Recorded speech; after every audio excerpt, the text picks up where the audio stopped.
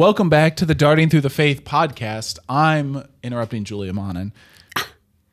I was interrupting you. You were kind of talking about something, and then I was like, I'm done with that. Let's start. Well, that's good, because I don't know what I was talking about anyway, so it deserves to be interrupted. All right. Well, I'm Father Sean Wilson, and I'm lacking charity, evidently, today. So, and I'm Julia Monin, and I always lack charity, so. Come on, Canal. Come on. Yeah. So. Right. Gosh, what's new? Everything. Do you know, last week when we recorded, did he have a beard last week? He did. So this is his first episode without the beard? Okay. Yeah. I asked that earlier, but and you said you thought it was, but I guess I knew didn't trust you. it I guess I didn't trust you because I felt the need to ask her. I'm sorry about that. I told you I lack charity most days. Yeah. Somebody the other day was giving me a very nice compliment, just randomly out of the blue, just like a random text of something about being amazing or something. And I just went ahead and said, no, that can't be further from the truth. If there's anything amazing in me, it must be God. So let's join me in praising God together, because I assure you that's not true. Okay, but you can see. Ladies and gentlemen, let me just, instructive moment. That is not how you receive a compliment. Yeah. That's right. harsh. And That's I don't know harsh. anything that happened in that conversation. Right. So that was a little cruel on my part. Yeah. I think I said thank you first. Okay. And then I think I said, let's glorify God together. Sure. Right. Okay. So, yeah. But thank you. Oh, praise him. Alleluia. Hallelujah. Can we get back to your beard? If we have to. I mean, you Where'd it shaved go? it. And I just think it took like 20 years off your life or something. Yeah. Like, I don't know if it's 20. I mean, because that makes you, what, 7 or something like Yeah. that. You're pretty young. But you definitely, it has this, a beard on you has this, it's like a magical thing. Like, I don't want to say magical, but it ages you tremendously. And then you shave it, it's like, oh. Yeah. You don't look Who's that young priest that's Who's here? that young guy that is here? Does Yeah. anyone else think that? Oh, okay. Not alone. Okay. All right. Anyway. I don't know. I don't know what to say. I don't know what to say, but It's just the way it is. So if you want I woke up Tuesday morning thinking like, yeah, this thing's done. okay. But I'll give it a day. And then I woke up Wednesday morning. I was like, yeah, I think we're done. Okay. So it's just one of those things that you just kind of make those decisions Actually, I was kind of in a mood that I wanted to do just something based off my feelings, of just like, I just want to do something just to do something. And like a life decision, but knowing full well you generally don't make life decisions in those sorts of headspaces. But I figured this one's kind of a little one, in the grand scheme of things, Absolutely. right? Like Shaving the beard is a minimal life decision that actually when I did, I was like, oh, that's better. Yeah. And it wasn't anything beard related. It was just like, yeah. I don't know if that makes any sense, but that is like deep. Wow, I was not expecting that to go there. I just thought it was going to be something like, well, it's starting to get hot, so the beard goes when it gets hot outside. Well, yeah. I honestly thought I might make it through the summer, but I didn't. So here we are. Wow. Well, thanks for enlightening us. Yeah. And thank you for not like shaving something goofy and just shaving it all off too. I feel like I should thank you for that. You're welcome. Because you had opportunities to. I figured I already did that this year. Yeah. Like I did the Mohawk this year. I was like, let's. It's been played. Yeah. Let's just not be that guy all my life. Just like once a year. Right. Yeah. Let's keep people guessing. Yeah. When you do something normal and people are surprised, right? My life. Okay. Well. All right. We done with the beard? I'm done with that. Yeah, we Okay, can move on. Let's move on. Pray? Yeah. Okay. In the Father and the Son and the Holy Spirit. Amen. Lord Jesus Christ, during this Easter season, we give you thanks for the gift of new life, for giving hope in the midst of darkness, giving strength in the midst of fear, and giving light in the midst of darkness. Pray for all of those who are struggling with believing that you rose from the dead, that you may send forth the Holy Spirit to enlighten our minds and our hearts. And we entrust this time into Mary's hands and into the intercession of John Paul II. Through Christ our Lord. Amen. In the name of the Father, and the Son, and the Holy Spirit. Amen. Amen.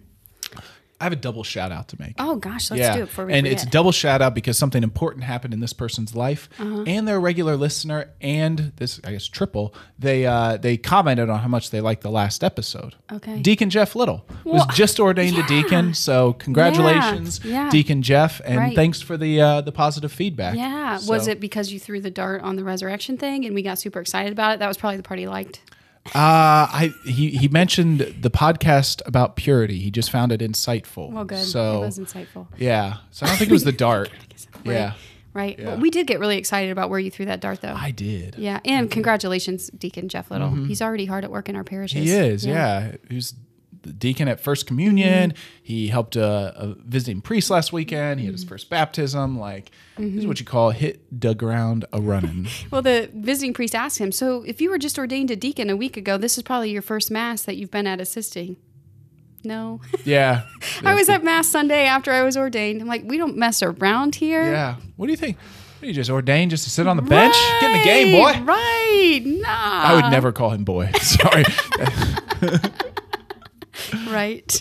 So So anyway, you did do an excellent job, an amazing job throwing that dart last week, landing thank it on you. the yeah. resurrection. Jesus' resurrection. Historically. The historical. It really it's a happened. historical and transcendent event. It really happened. It took place.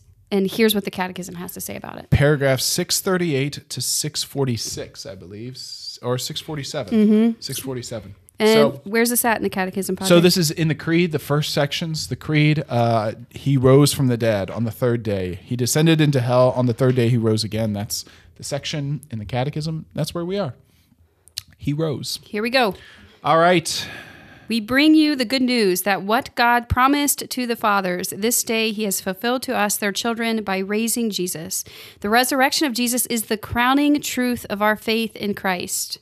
A faith believed and lived as the central truth by the first Christian community, handed on as fundamental by tradition, established by the documents of the New Testament, and preached as an essential part of the Paschal mystery along with the cross. Christ is risen from the dead. Dying, he conquered death. To the dead, he has given life. The resurrection of Jesus is the crowning truth of our faith in Christ. Remember that when we talked about the resurrection episode a couple times ago? Like Paul's words? If Christ has not been raised, Everything's in vain. Yeah. Our faith's in vain. the preaching is in vain. This podcast is in vain. Absolutely. Right. Yeah. Right. It's But he's crowning risen truth. from the dead. Yeah. And this is center. And you read that all throughout the New Testament. And you like the Acts of the Apostles, just all over the place. They're talking about the fact that Jesus rose from the dead. That's what drives them. That's what motivates them. That's the content of their preaching. That's what gives them courage in the midst of darkness.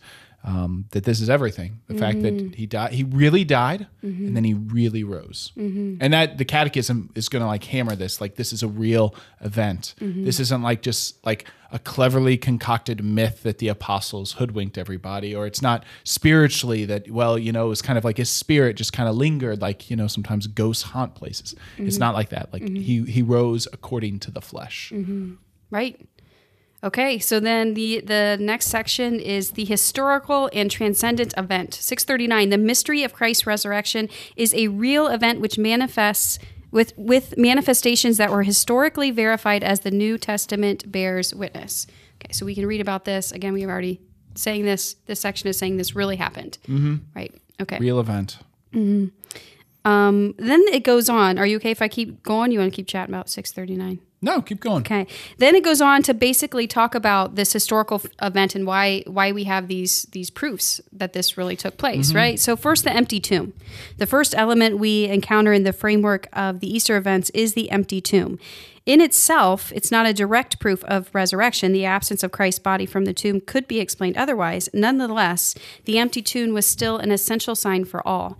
Its discovery by the disciples was the first step toward recognizing the very fact of the resurrection. So the empty tomb, first sign that, hey, something's different Yeah, here. where's his body? Right. And that says a whole lot because you think about how many people we know where they're, how many important people we know where they're buried. We know all the saints, right? We know where Peter's buried. We know where St. Paul's buried. We know where Abraham Lincoln's buried, right? All of these important figures, we know where they're buried. And you think, of course, Jesus, we would know where Jesus is buried. But we know where he was buried, not where he is, because he done risen. He done risen. I saw an image not too long ago about all the disciples, how they died, and then where they're buried. So just fascinating, kind of on that same note. Sure. That you can go back with all of them. James the Greater was stabbed with a sword in 44 AD, and his remains are at the same. Santiago de Compostela in Spain. That's exactly right. Yeah. You want to do quiz show? Nah, not for all that. I don't know where they all are. Anyway, then it goes on. Thaddeus, filled with arrows, is in St. Peter's Basilica. Oh, give in him Rome. Bartholomew. Old Bart. Right. Okay. Flayed alive. Right. Okay. Yeah, skinned alive. Yeah. Yeah, it's brutal. And his remains are in St. Bartholomew Church in Rome. Paul, how did Paul die? Decapitated. Yeah. Beheaded. Right. Yep. Andrew, how did he die? Oh, St. Andrew's Cross. He was crucified on an X cross. That's right. That's right. Not an X-wing. That's in Star Wars, and that's something different. That's totally something different. Exactly. And what about Peter? How did he die? Oh, he's on a cross upside down. Upside down. Topsy-turvy cross. Topsy-turvy cross. That's right. What about John, the beloved disciple? He died of natural causes, That's but right. in exile. That's right. Yeah. That's right. That's right. Where are his remains? Where are his? Are they somewhere in Greece? Turkey? Turkey, the Basilica of St. John, Ephesus, Turkey. Yeah. That's right. That's a goal. One day I would like to go to Turkey. Okay. Yeah. And do like the footsteps of St. Paul and hit all these kind of other things somewhere along the way. Footsteps, nice. Yeah. But we'll see. Who knows? May never go across the pond again. Sure. Who knows? Who knows? But anyway, this is the point that we know. The tomb was empty. The tomb was empty. We know where these men, how they died, where their remains are. Yes, that's just Right. the point. And like it says, that's not in and of itself. The tomb's empty, right? People rob tombs from time to time, and that could have been this too, right? People robbed King Tut's tomb, right? He's no longer in his tomb. It's a weird example, but it's the only one who's not in his tomb anymore that I could remember. Okay. Nice. Okay. Yeah. So then it continues. There were appearances of the risen one. It's not just it was empty; he was elsewhere. Right. So Mary Magdalene and the holy women who came to finish anointing the body of Jesus, which had been buried in haste because the Sabbath began on the evening of Good Friday, were the first to encounter the risen one. Thus, the women were the first messengers of Christ's resurrection for the apostles themselves. They were the next to whom Jesus appeared, first Peter, then the 12. Then this paragraph continues, 641. Peter had been called to strengthen the faith of his brothers, and so sees the risen one before them.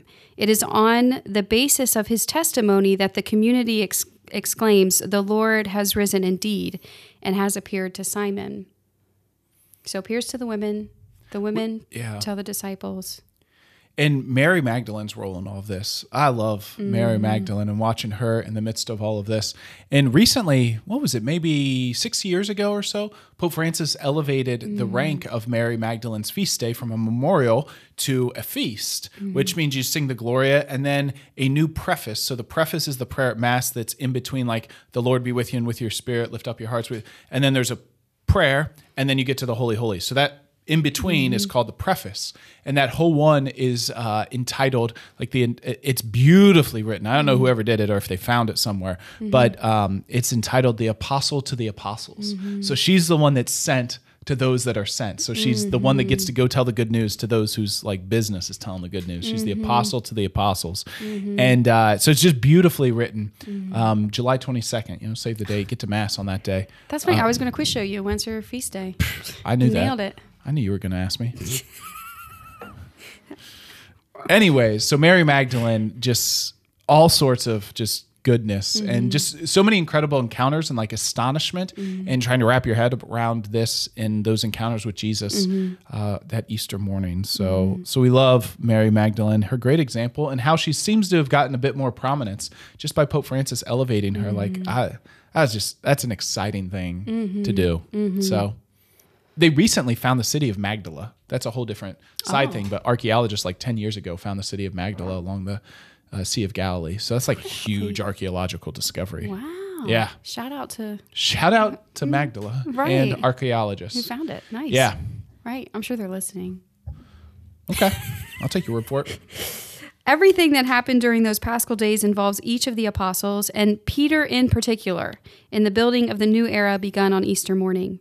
As witnesses of the risen one, they remain the foundation stones of his church. The faith of the first community of believers is based on the witness of concrete men known to the Christians, and for the most part, still living among them. Peter and the 12 are the primary witnesses to his resurrection, but they are not the only ones. Paul speaks clearly of more than 500 persons to whom Jesus appeared on a single occasion, and also of James and of all the apostles. This sentence here is a profound reality. The faith of the first community of believers is based on the witness of concrete men known to the Christians, and for the most part still living among them. This reality that Christ doesn't appear To me and you. to everyone, Yeah. but to those who he knew, who was walking with him, who were journeying with him all those days, who were with him in the flesh, who were alive at the time of his passion. And it's this community of believers is based on their faith in this witness. That's something. That is. And 2,000 plus years later, there's still Christians who believe in this resurrection based on the witnesses of these apostles, these men. Yeah. Yeah. Because they first witnessed and they were faithful and then sharing it. It's beautiful that they were, like, the Lord didn't appear to everybody, and he doesn't continue to, but he's entrusted it to people. He's entrusted to his church, right? And to those first bishops. But their primary task is a witness. Their task is to say, we've encountered this, and now we're compelled to share. And isn't that the way it should always be? Right. But I have one, like, do you remember when Deacon Alex Dugas, he had his first masses at our parish, and he talked about the gospel according to John, the gospel that day, how John ends it with, there are many other things that could have been written, but these are written so that you may have faith. And he lamented that, like, why didn't we get that? Right? What? No more? Come on. This encounter that Paul mentions about 500 people that Jesus, the risen Lord, appeared to, that's the one I want. If I could ask for one more story, granted, I don't know what else is left out, Sure. but I would like that, Okay. right? What was that like? How did he, like, was it everybody at once? Was it 500? And like, where was all of this? I would have loved. You want the deets. I want the deets on that. At least a little bit more than just Paul, like 50 years later saying, oh yeah, that happened.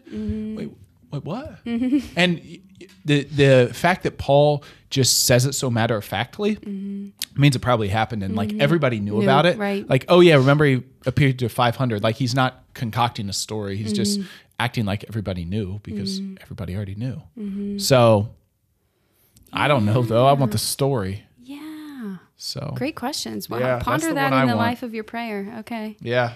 Right. So the next paragraph like has a bit more like explanatory stuff, and so from the very time of Jesus in the Gospel of Matthew, there's the kind of the add-on story of where the guards go to those that are in charge. They pay them off to basically say that his followers came and stole the body, and then Matthew gives that little side comment like, and that's the story that's still going around today. So there's been all of these things of like, this is a concocted story, right? Like people don't rise from the dead, and it's so incredible that there's no way it's true. So that's like the disciples are crazy.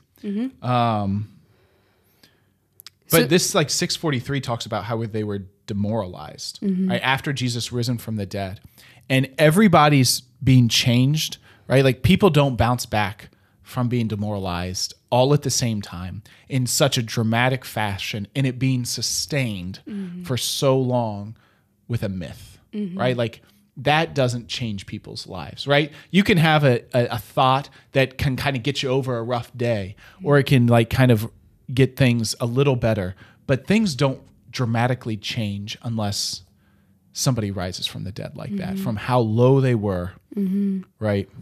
And that's right. Like really these next two paragraphs, 643 and 644, touch on that. Just the reality of what we know about how the disciples were reacting during the passion and after the passion, and even during the resurrection. They're still fearful, right? They're hiding behind locked doors even after the resurrected Lord appears to them. Like they're still frightened and shook up and doubtful, in the reality that is before them. And yeah, like you're saying, you don't just overcome all that. Just one minute you're that way, and the next minute you're like, oh, wait, no, it's fine. It's totally true. Right. Yeah. Right?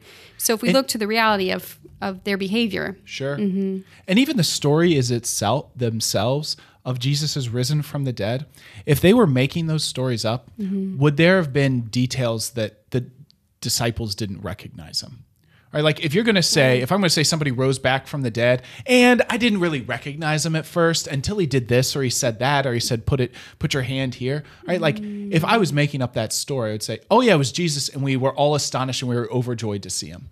If you're making that up, you don't say, yeah, we weren't really sure who it was at first. We just thought it was the gardener, right? Like, you don't make that up, right? You don't make up stories that are that kind of like nebulous, but not nebulous, but just mysterious, right? Right. If your lies normally have like little extra details because you're like overtelling the truth, but this one's like, yeah, we didn't really recognize him, but there he was, and then he said this, and we're like, holy cow, that was Jesus. So that just seems to be another reason why like this is true. I love that too. Yeah. And that reality, like all of these details about how distraught they were, how much they were affected by it, how downtrodden, how they didn't recognize him, how they were lost in their fear and their anguish, like that there's really honest accounts of that in the New Testament. Okay. Right. Okay. Cool. Okay. The very end of 644, on the contrary, or the hypothesis that the resurrection was produced by the apostles' faith or how do you pronounce that? Credulity. Thanks, man. You got it. Will not hold up. On the contrary, their faith in the resurrection was born under the action of divine grace from the direct experience of the reality of the risen Jesus. So not only did something supernatural and divine happen in this resurrection of Jesus, who was once dead and is now risen, but in their own hearts to take them from this place of fear, anguish, doubt to the apostles we see in the Acts of the apostles, where they are being persecuted, they are being put to the test, they are being locked in prison, they are being stoned, whatever. All these things are happening, and yet they continue to preach Christ, crucified and risen from the dead. Like that change doesn't happen by something they've just made up. Right? A cleverly concocted myth, as right. I think Peter or Paul says. Okay, so what's the conditions of Jesus' risen humanity? Because that is fascinating, right? Jesus, and so first of all, he wants to tell them that he's flesh and blood, right? So he's eating a lot. You know, he eats the baked fish. He makes the charcoal fish and the bread that was in yesterday's gospel, and then he has direct contact, right? He says, hey, Thomas, put your hand right in my side, and he does. So there's this like, okay, it's definitely physical, right? There's something physical about Jesus's flesh. It's the same body that's tortured, that's crucified, right? He's still got nail marks. He's still got a wound in his side. But it's different. It's not limited, the Catechism says in 645, not limited by space and time, but able to be present how and when he wills it. So he walks through locked doors. He just kind of appears. He vanishes in their midst on the road to Emmaus, right? He's just all of a sudden gone. But then he's there in the breaking of the bread, which, Eucharist. So it's like he's not bound by physicality. So he's physical, but yet he's like living in a whole different dimension. Exactly. Yeah. Right. Christ's humanity can no longer be confined to earth and belongs henceforth only to the Father's divine realm. And for this reason, too, the risen Jesus enjoys the sovereign freedom of appearing as he wishes in the guise of a gardener or in other forms familiar to his disciples, precisely to awaken their faith. So you can think about him, Mary Magdalene in the garden. You can think about him on the road to Emmaus, right? And he's just they think he's just a bystander who is oblivious to everything that happened, right? But he appears that way to awaken their faith. Right. I love that. Beautiful. Yeah. Continuing, Christ's resurrection was not a return to earthly life, as was the case with the raisings from the dead that he had performed before Easter. So this is different. It's not like when Lazarus was raised from the dead, right? Because Lazarus just returned to his regular earthly life and would eventually die again. This is different. This is what this paragraph is pointing out. He dies no more. Christ's resurrection is essentially different. In his risen body, he passes from the state of death to another life beyond time and space. Yes. Okay. Right. Right. All right. All right. And then the last paragraph, 647, is about the resurrection as a transcendent event. O truly blessed. It starts off with the words of the exalted. O truly blessed night, sings the exultant, which alone deserve to know the time and the hour when Christ rose from the dead and the realm of death. Which, you think about that, there's no eyewitness of the actual moment Jesus rose from the dead. There's eyewitnesses of Jesus who has risen from the dead, but no witnesses, like nobody was sitting in the tomb when his body came back to life. Which, that would have been something, right? If Mary Magdalene and the other Mary, who are coming to see the Lord's tomb, they open the tomb, they go in there to anoint his body, and that's the moment he rises from the dead. But for whatever reason, in God's providence, that was a little too personal, right? Jesus, it's happening behind a locked door. He's just nobody is a witness of that moment. For whatever reason, that's the way it was. Yeah. So no one can say how it came about physically, still less what its innermost essence, his passing over to another life perceptible to the senses. Although the resurrection was an historical event that could be verified by the sign of the empty tomb, like we talked about, and by the reality of the apostles' encounters with the risen Christ, still, it remains at the very heart of the mystery of faith as something that transcends and surpasses history. Yeah. Yeah. Sure does. Sure does. Right. This is why the risen Christ does not reveal himself to the world, but to his disciples, to those who came up with him from Galilee to Jerusalem, who are now his witnesses to the people. Right. And this is a reminder, too, that our lives here are about faith and not about certainty. Right. So there's a bit of that mystery in all of this. Like if we ever, it's all these great mysteries of our faith, the resurrection, the most blessed Trinity, the Holy Eucharist. We can say so much about them. We can learn so much. There's so much that's in Scripture that the doctors of the church, the fathers of the church have reflected upon, but yet we're still at a loss for words. We're still at a point where we say that we stand before a mystery in just awe of, there's something here, but we really can't wrap our heads around it. It's not a science formula. It's not an addition, a math problem, but it's the work of God in our midst. So that is jaw-dropping. it is. Yeah. And an act of the Lord's mercy and for our better good. Yeah. He keeps us children before him, It should anyway, keep us children before him and admitting that we don't know, we don't understand. And anyway, his mercy is in there. Right. in our but ignorance. It beckons us on more, right? Because we realize the vastness and the depths. And we're like, you just get a little, we pant for more, right? St. Augustine's words. So. Yeah, that's good. Is that in his Confessions? Oh, that's good stuff. Okay. I panted for you, I believe, might be part of it. And you longed for me. Okay. Yeah. That's real good. Yeah, you're going to be lost. All right. That's real good. Yeah. We got to wrap this up. I got to Julie's go gone. go ponder that for a few hours or the rest of my life. That's beautiful. Okay. Yeah. I looked for you outside, but you were inside. Looked for the Lord. And anyways, we'll. Yeah, you got to stop. Okay. Yeah. All right. So there's a couple paragraphs while you're marking that off in brief here. Faith in the resurrection has as its object an event which is historically attested to by the disciples who really encountered the risen one. At the same time, this event is mysteriously transcendent insofar as it is the entry of Christ's humanity into the glory of God. The empty tomb and the linen cloths lying there signify in themselves that by God's power, Christ's body had escaped the bonds of death and corruption. They prepared the disciples to encounter the risen Lord. Yeah, okay. All right, where are you going? You eyeballing something up there? I am. We'll see what happens. Ooh, already been there. That. Been there, done that. Oh, original sin, but not abandoned.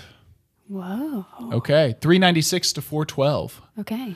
So Is that where you were aiming? No, that's okay. Were you even close? Huh? To where you were aiming? Yeah. Okay. Yeah. I'm just checking how accurate you are. I'm all right, I think. Mediocre is what I would say.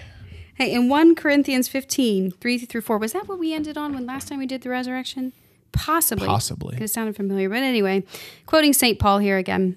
I deliver to you as of first importance what I also received, that Christ died for our sins in accordance with the Scriptures, and that he was buried, and that he was raised on the third day in accordance with the Scriptures, and that he appeared to Cephas, then to the 12. Why do you seek the living among the dead? He is not here, but has risen. That's from Luke.